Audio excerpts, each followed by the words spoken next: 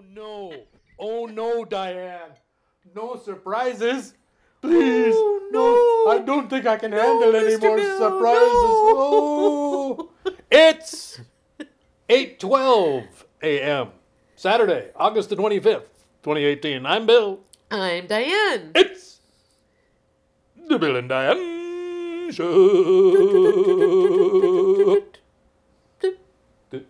Boop, ba-doop. Yeah. I can tell you're coming alive with the weather cooling down. Yeah, it's better. It's better. Living is better in cooler weather. Yeah, man, that combination of the smoke in Seattle and the heat was That was oppressive in the extreme. that was particularly bumifying. But today it's all nice and cool. Nice and cool and cloudy. I got myself a cup of coffee here, and I'm going to take me a sip. It might There's rain. still a little bit of smoke hanging around, though. But that's Ah, ham and eggs. Yeah, but the rain might help with that. Yeah, So. I don't know, Diane, but it's been a hectic week here in Lake Amphetamine as per usual. Tis indeed. Lots of stuff has happened. And Lot. Diane's sitting there with this Cheshire cat grin on her face because she's got a surprise. Oh no, I don't have a Cheshire. No? Oh, yeah. Yeah, Oh, no, I'm I'm sorry. just. I'm sorry. It was a question I was I going to guess- ask you, but we I have guess- other things that we have to talk about. I guess I don't know you at all. Not even. Have we met? I'm Bill. Davey, from Twisp. Well, This week I don't even know where to start. Yeah, What? Go ahead. I was going to say this is the week that Alexandra picked you up, and Well, yeah, that's one of the things that I wanted to talk about, my rediscovery of salt water. It's an interesting story in my head, probably not for anybody else, but there's been a thing in my consciousness since I moved back to Western Washington from Eastern Washington.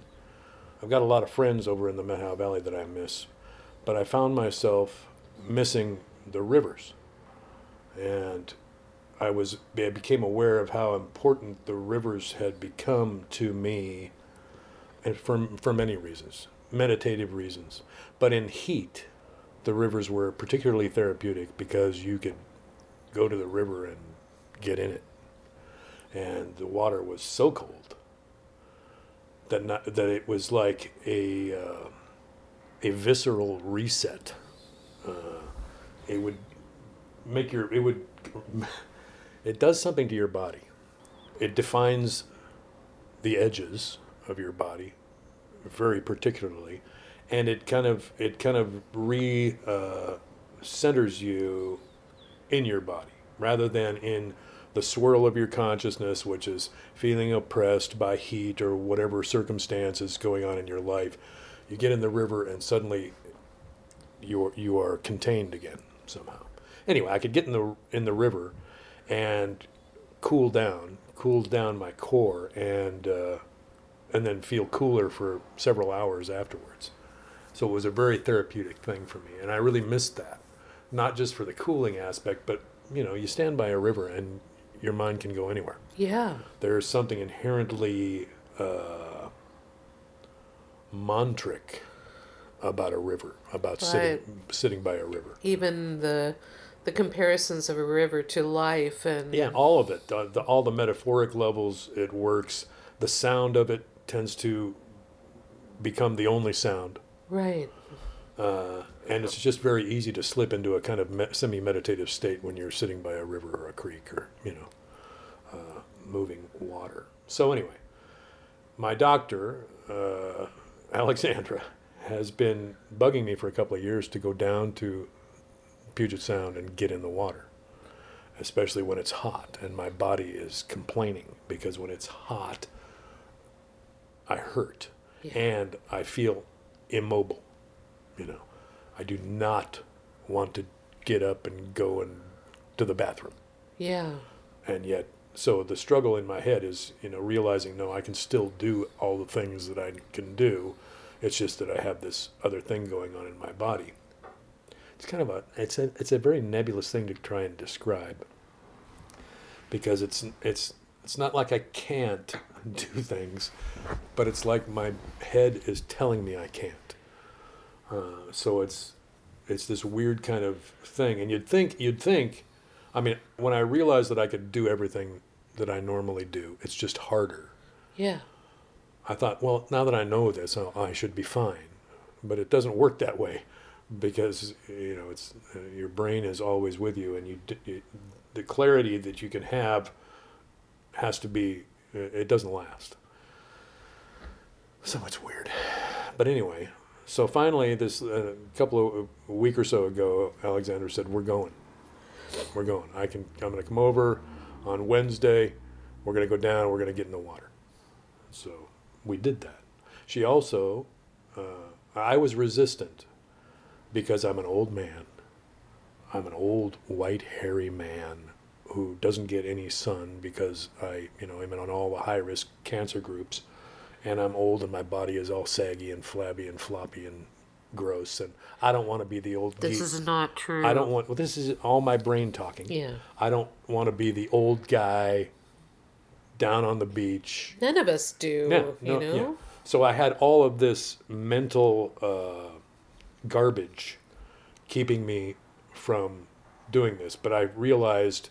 So she said, "I want you to get a jar and fill it with water, and I want you to spend the time between now and when we go, holding that jar and putting all of those negative ideas and all of the resistance that you have to this in that jar, and then we'll go down to the beach and we'll pour that water into the ocean and we'll just let all that stuff go, and there'll be kind of a ceremonial aspect to this." I thought, well, that sounds interesting. So I got myself a jar of water, and I've had it up in my office, and almost immediately it started to work. I started feeling like, yeah, the jar of water, the concrete thing. I'm a water sign. I belong in water. And so we went down there, we did the little ceremony thing, and I got in the water, and it was absolutely stunning. I mean, my pain was cut in half, almost immediately. And it did not come back until about 11 o'clock the next morning. It was actually when I was driving. I had dropped a check off at Pro Realty. Yeah. Right? I was doing an errand, and then I had to go take the car in for an oil change. And I was driving between Pro Realty and trying to find my way back to the Hyundai place, because Right. Pro Realty is way farther north and on the east side of the freeway. And I got lost partway going back, and I had to double back and go back to the freeway and then come back to an exit that I recognized. And somewhere in that drive, when I was stressing out about making it to my appointment in time, Yeah. all my pain came back. But that was like, it was like between 6:30 and 7 o'clock in the evening when we got in the water. So from that point until 11 o'clock the next morning, my pain load was way lower. Yeah. So, I mean, I can't imagine a pill that I could take that would give me that effect. No, and I last know. that long. So. Well, I think it's not only the reset of the coldness of the water. I think it's the reattachment to nature and Yes. and the greater. The whole part of what Alexander described is we need to walk on the beach in bare feet to kind of ground ourselves. Right. And get in the water and stay in the water until your core is cooled down. And what happened when I was in the water is I suddenly was transported back to my childhood on Fox Island, where I used to get in the water every day. And even when it was raining and cool, I would still swim because the water felt warmer when it was cooler outside. Yeah, it's true. And I had not thought about my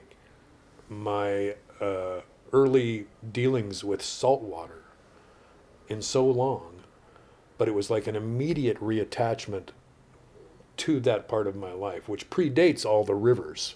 Yeah. So it established a continuity for me in a moment that has been very profound.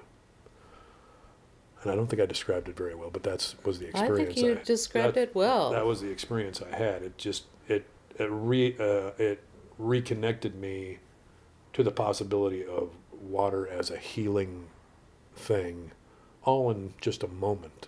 But it was I also the experience with the jar and the idea of having a jar of water, because we poured the jar of water into the Puget Sound, and then we refilled the jar with new water to start again.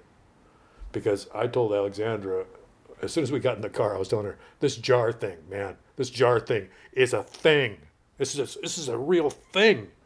I want to keep doing the jar thing, because the jar acts as an impetus to not only infuse it with whatever negativity I might be feeling on any given day. And believe me, I've got an artesian well of negativity to draw on. So, this is going to be an ongoing project. And then getting in the water, feeling the effects of the water, dumping out the old water, getting some new water. It's a ritualistic cycle that immediately I felt I could attach myself to. So. Well, I personally believe that one of the issues with medicine that has happened over centuries is taking away any of the emotional, magical property of healing, which our body is trying to do. Right. Our body is trying to balance itself out all the time. Right. And so the idea of naturopathic medicine is that you're supporting your body's own tendency to balance, whereas more the allopathic medicine ideas that you are imposing something on your body that will rid yourself of the toxins or whatever. Right, but people talk about naturopathic medicine like it's kind of some kind of hocus pocus stuff. That's right. But the more I'm in it, the more I realize it's allopathic medicine that is like they're suddenly we've come up with a magic trick. Yeah. That's going to fix you. All you got to do is take this thing, and it's like a magic trick. It'll fix you. But my thought is that in healing, for example, the healing practices that we do, there's that kind of shamanistic quality of human touch and the belief in the human touch, because our naturopath does a lot of body work. And when she does the body work and is, like putting a blanket over you and saying, how are you feeling? Are you comfortable? It reminds me of when I was a child and my mom would come into the room and be, just her presence was a healing source. And you don't think of how much that presence of somebody who cares about you is a healing in itself. Right. That somebody cares that you're not feeling good and they're trying to assist in making you more comfortable. Yeah. And so I feel like the power of the spirit and the mind, the power of the ritualistic practices to remind us of where we come from and the need for the connection to the eternal. Because to me, going out to any sort of large body of water, whether it's a river or the ocean or the sound, in this case, a lake, any of those sources, they're reattaching you to the eternal. Because, especially for me, the ocean. I mean, that is my place of healing. Right, and when the cold water defines the edges of your body, it also reattaches you to your insignificance in a way, or your limits. It gives you boundaries. It gives you borders, and just kind of revitalizes your sense of being in your body. I don't know how to describe it right. But anyway, so that was a big event in my week, and it will be something that will be an ongoing thing, because it doesn't have to be hot to go get in the water. It doesn't have to be hot. I don't think I'm going to necessarily be join a polar bear club or anything like that, but it was a profound moment for me. Well, polar bear club is going to take it out of the sense of what you were after personally. So right. That was very powerful for me to witness too, and to witness the way that it, for both of you came home like little kids, And I would have gone, but I even told Alexandra, I'm not going to go because I think it is important for Bill to have this but at some point I would love to go with you.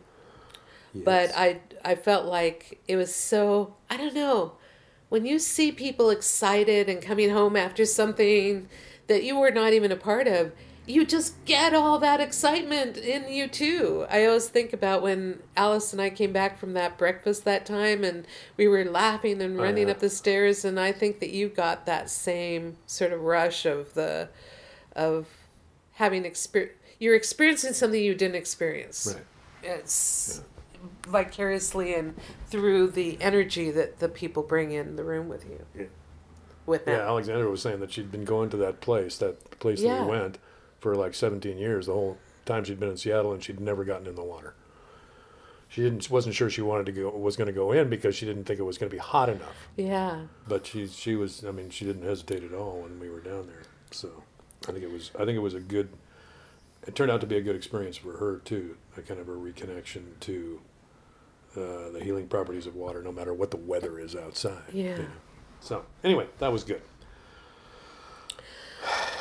Well, I have been talking to you this morning already about a variety of things I've been listening to. Yeah.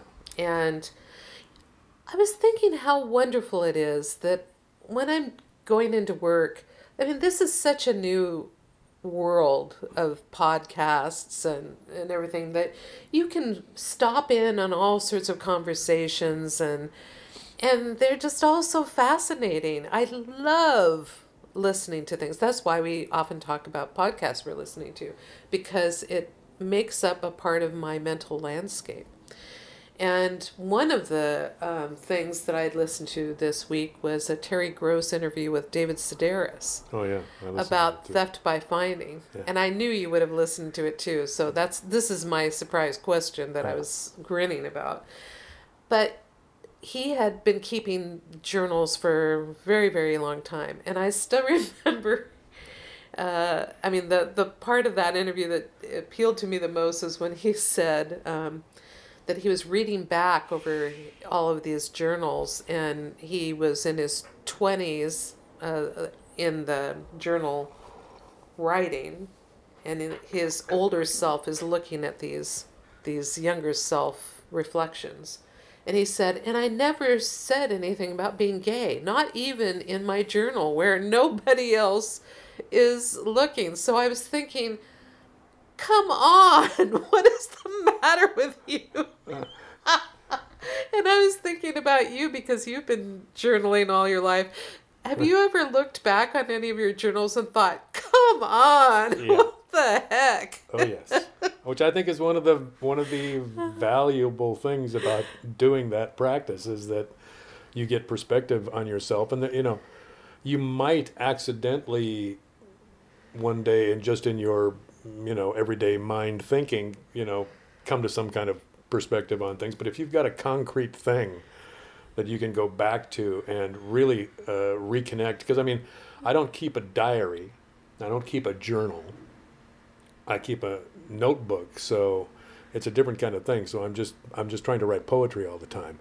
but I can read back through old notebooks and remember exactly the day, exactly what the territory of thought that led me to write this particular thing when I was trying not to write about anything, which is what I try to do in my notebook. I don't sit down with an idea. Yeah. I just sit down and write. And that's the thing. And the stuff that comes out then tends to surprise you, or it can. And so it creates a level of resonance about your personal history that I think is very valuable. Because the longer I'm around, the more I realize that, if somebody tells you got to leave the past in the past, and the past is dead, and let go. No. That is the biggest line of bullshit in the known universe, because we are every day the summation of our experiences. That's right. And there's no avoiding it. And so if you can connect with an earlier part of yourself and see the progress you've made, it's very nice. It's very fulfilling, and it gives you a sense that your life has progressed, or maybe regressed. It gives you a way of looking at a span of time with new eyes all the time. So it's good. I just love that. When I was thinking, I've got to ask Bill that question. Get that. That's the one David Sedaris book that I definitely want to read. We have it. Oh, I mean, we've got it on. You don't want to listen to him read it? I love listening to him read his own writing. Yeah, I better have a hard copy of it. But the other thing that I was listening to this week, it just started, was a podcast called This Movie Changed Me. Oh, yeah. I was attracted to it because I heard a trailer. It's from On Being Studios. Yeah. And we very much love Krista Tippett's On Being.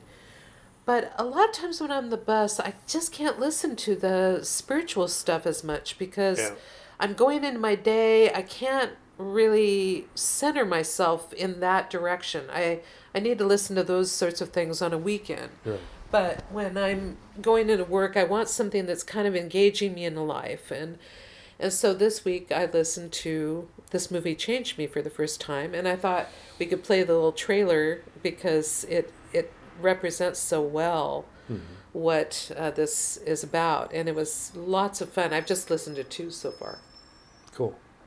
Well, let's play the trailer. I'm Lily Percy, the host of the new movie podcast from On Being Studios, This Movie Changed Me. Movies have defined and shaped my life. They're where I go to ask the big questions about who I am and how I see the world. And I know I'm not alone in this. Star Wars, The Night Before Christmas, Eternal Sunshine of the Spotless Mind, Toy Story, The Big Lebowski, You've Got Mail. All of these movies have changed people's lives. The first time you see it, it is just pure, simple joy. On TV, everything was kind of perfect. Yeah. And in these movies, things were not perfect. And for me, that just, it was so familiar. I think the thing that it really taught me was that the person that we think we want to fall in love with is often the very opposite of the person who we should really fall in love with. One of the ways we came together was me on a rooftop narrating pretty much the entire film to my yet-to-be girlfriend. And I'd like to think that was one of the reasons why she fell for me. It's a really amazing movie to girls to say what they should expect from boys. I don't think I'll ever stop watching it, to be quite honest. I watch it with a pint of Haagen-Dazs ice cream. You just can't not have fun on this adventure. This Movie Changed Me. One fan talking about the transformative power of one movie. Coming to you January 23rd from On Being Studios. Okay, we played the trailer. Whenever you hear something like this, you immediately start thinking about movies that changed you. And I love the title of the podcast, This Movie Changed Me, because I was thinking, while I was on the bus, I'm thinking about movies that changed me, but then I'm also thinking about music that changed me, and art that changed me, and poetry that changed me, and books that changed me. Right. And you could just go out into this broad network of all these things that affected you. And one of the first movies that I was thinking about when I was just listening was Mrs. Palfrey at the Claremont, which was a very unknown little gem that one of my friends recommended to me. But then this morning I was leaning over the DVD bookcase looking at some of the things, just thinking about titles, and that's when you asked me, what are you doing over there? Right. And I told Bill about this podcast, and he said, well, My Dinner with Andre. And then I thought, oh, of course. I mean, My Dinner with Andre is like the root for both of us. Just like that one narrator was saying about reciting the whole movie to his potential girlfriend. I was thinking that was one of the first things we talked about too. Mm-hmm. I was thinking how interesting it was. We had so many connections that were unexpected. I had not met many people who even knew about My Dinner with Andre, or if they did know about My Dinner with Andre, they made fun of it. Yeah. And thought it was stupid, you know. Although I did like when Spinal Tap in one of their bonus features, they had Nigel talking about My Dinner with Andre action figures. Nigel Tufnell. Nigel Tufnell. I loved it. That poking fun at it just cracked me up to no end. That is good. Yeah. But My Dinner with Andre actually did change my life. I would say it definitely changed my life at a time where I could have gone one direction or another in my life history. Yeah. It switched me at the crossroads. Because I was pretty, let's see, when did, now I have to look up and see when it came out. I think it was 82. And one of the things that the movie, I think it was 1980. this movie changed me talks about is to close your eyes and think of when you first saw that movie. And that's when I knew that your suggestion, My Dinner with Andre, was the changing moment. When you can actually remember how you saw it, where you saw it, who you were with, and everything is clear as day. Because I remember seeing it with at the Grand Illusions Theater in the University District with my brother and my ex-husband, who was my boyfriend at the time.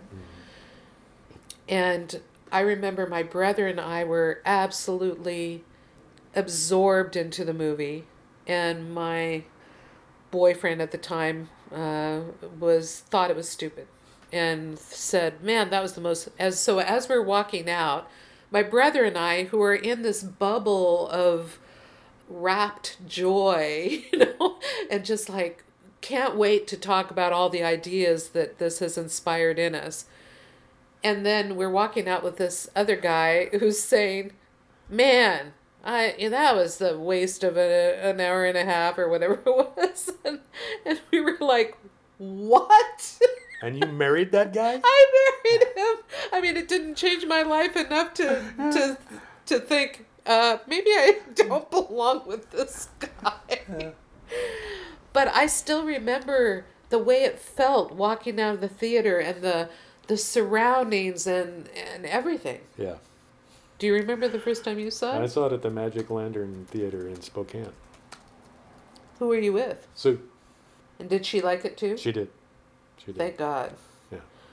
1981, you were pretty close. Yeah, 81. Well, I think that the ways that it changed me, the dialogue from that movie is in my head in such a saturated way that I actually bring it up at different times. But I think that it really changed my point of view of the importance of communication and really talking from a sincere place within you. I think before that time, I had never really thought that much about the importance of having those sorts of conversations, because you're basically watching through this movie the transformation of a dialogue, of a conversation. Yeah. The way Wally gets drawn in. I mean, his resistance. It's the story is about breaking down resistance. For me, I mean, the arc of the movie, and it's very deftly done, because it's just a couple of guys sitting there talking.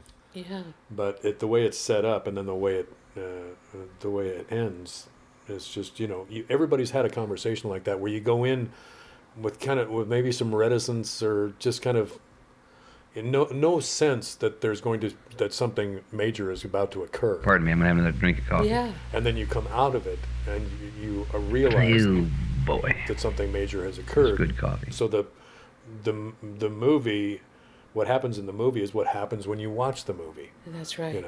It starts out and you're kind of like, well, where the heck could this be going? Yeah. And then by the time it's over, you are completely impacted by where it went, And so it's really, that's one of the things that makes it interesting to me, and keeps it interesting to me is that arc in these two people. It's kind of interesting. Well, and I always recommend people to watch that movie if they haven't. Yeah. I mean, it's funny because you were saying, so you're going to have me do all sorts of clips and stuff, but in actuality, there's no way you can. There's no way you can extract. But, I mean, there's a lot of other so. movies. I would say When Harry Met Sally was a profoundly affecting movie. Yeah. So it doesn't have to be something deep and serious, but I'd also say that Every War Has Two Losers. Yeah. Was a profoundly affecting movie, only because of where it led us in our lives. Right. But it's a documentary. Yeah, it was a documentary. Oh my gosh! Yeah, that opened up a whole. It opened up a whole avenue of finding Michael Mead and Hayden Race and Martin Shaw and. Yeah. Oh man. So. But that's what I love about life. Yeah. Is that just like a friend suggests something to you and it just opens up this network that it just lights this whole part of the room up that you never even saw, It's like you're in a dark room when you first come into life and people are constantly saying, have you seen this little spot here? Look about here. It's just marvelous. And that's why I'm enjoying this little podcast because so far I've only listened to 2 episodes. And with one of the movies, it was The Big Lebowski, which had no real effect on me. Yeah. But listening to the way that these 2 people talked about it, I thought, I should rewatch that and see it from that point of view. And the other one... I own it if you ever want to watch it. Yeah. And the other one was... what was it that I told you this morning? You Can Count on Me. Oh, yeah. With Mark Ruffalo and Laura Linney. Yeah. And I have not seen that movie. Yeah. But listening to why the person was so moved by it. And well, it's delightful to listen to people talk about something that lit them up. Yeah. And because it's great to hear about somebody's positive experience, and it lifts you up to listen to other people talk about something that lit them up. So. Well, and I think the idea was a fascinating idea to just say, okay, let's just talk about movies that changed you. Yeah. And it's quite lovely. It is lovely. So it's been a big week. It's been a big week. And it's interesting. Life is not boring. And I would like to mention that one of the most exciting moments of my life that came out of my dinner with Andre was going to, and we talked about it at the time, was when we went and actually met Wally Shawn. Yeah. That was a pretty spectacular moment. It was a completion of a circle to have had somebody, because Wally Shawn wrote the play My Dinner with Andre. With Andre Gregory. Yeah. With Andre Gregory. Based on hours and hours he did the writing of it, from my But understanding. it was based on hours and hours of recorded conversation between them. And trying to find the connecting points. Yeah. And so I felt like being able to express my gratitude for such a life-changing play that he wrote was a true honor and joy.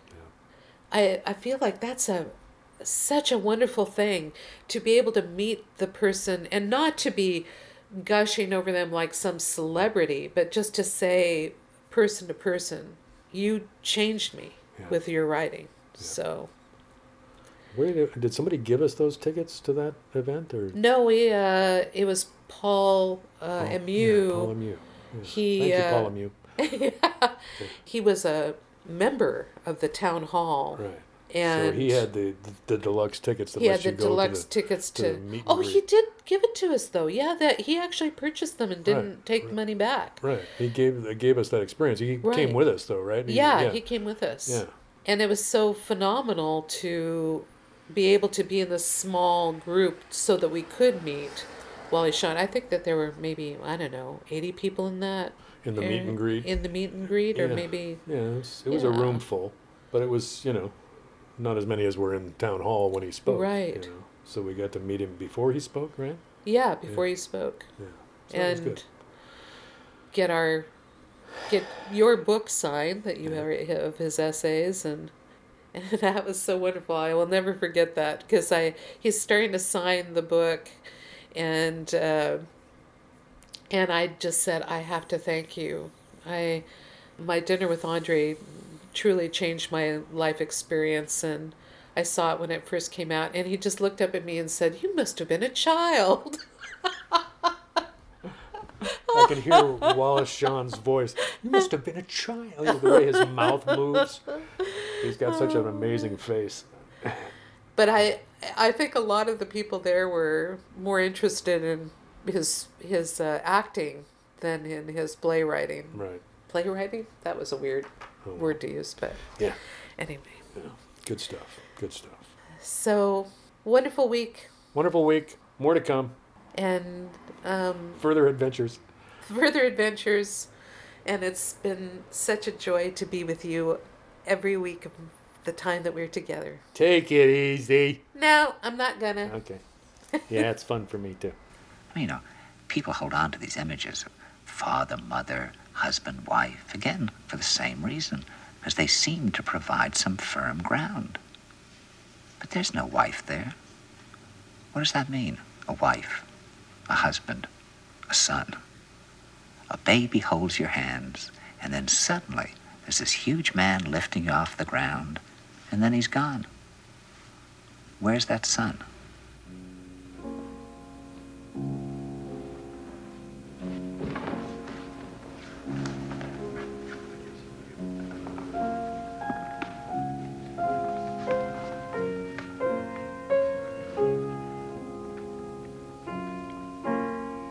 All the other customers seem to have left hours ago. We got the bill, and Andre paid for our dinner.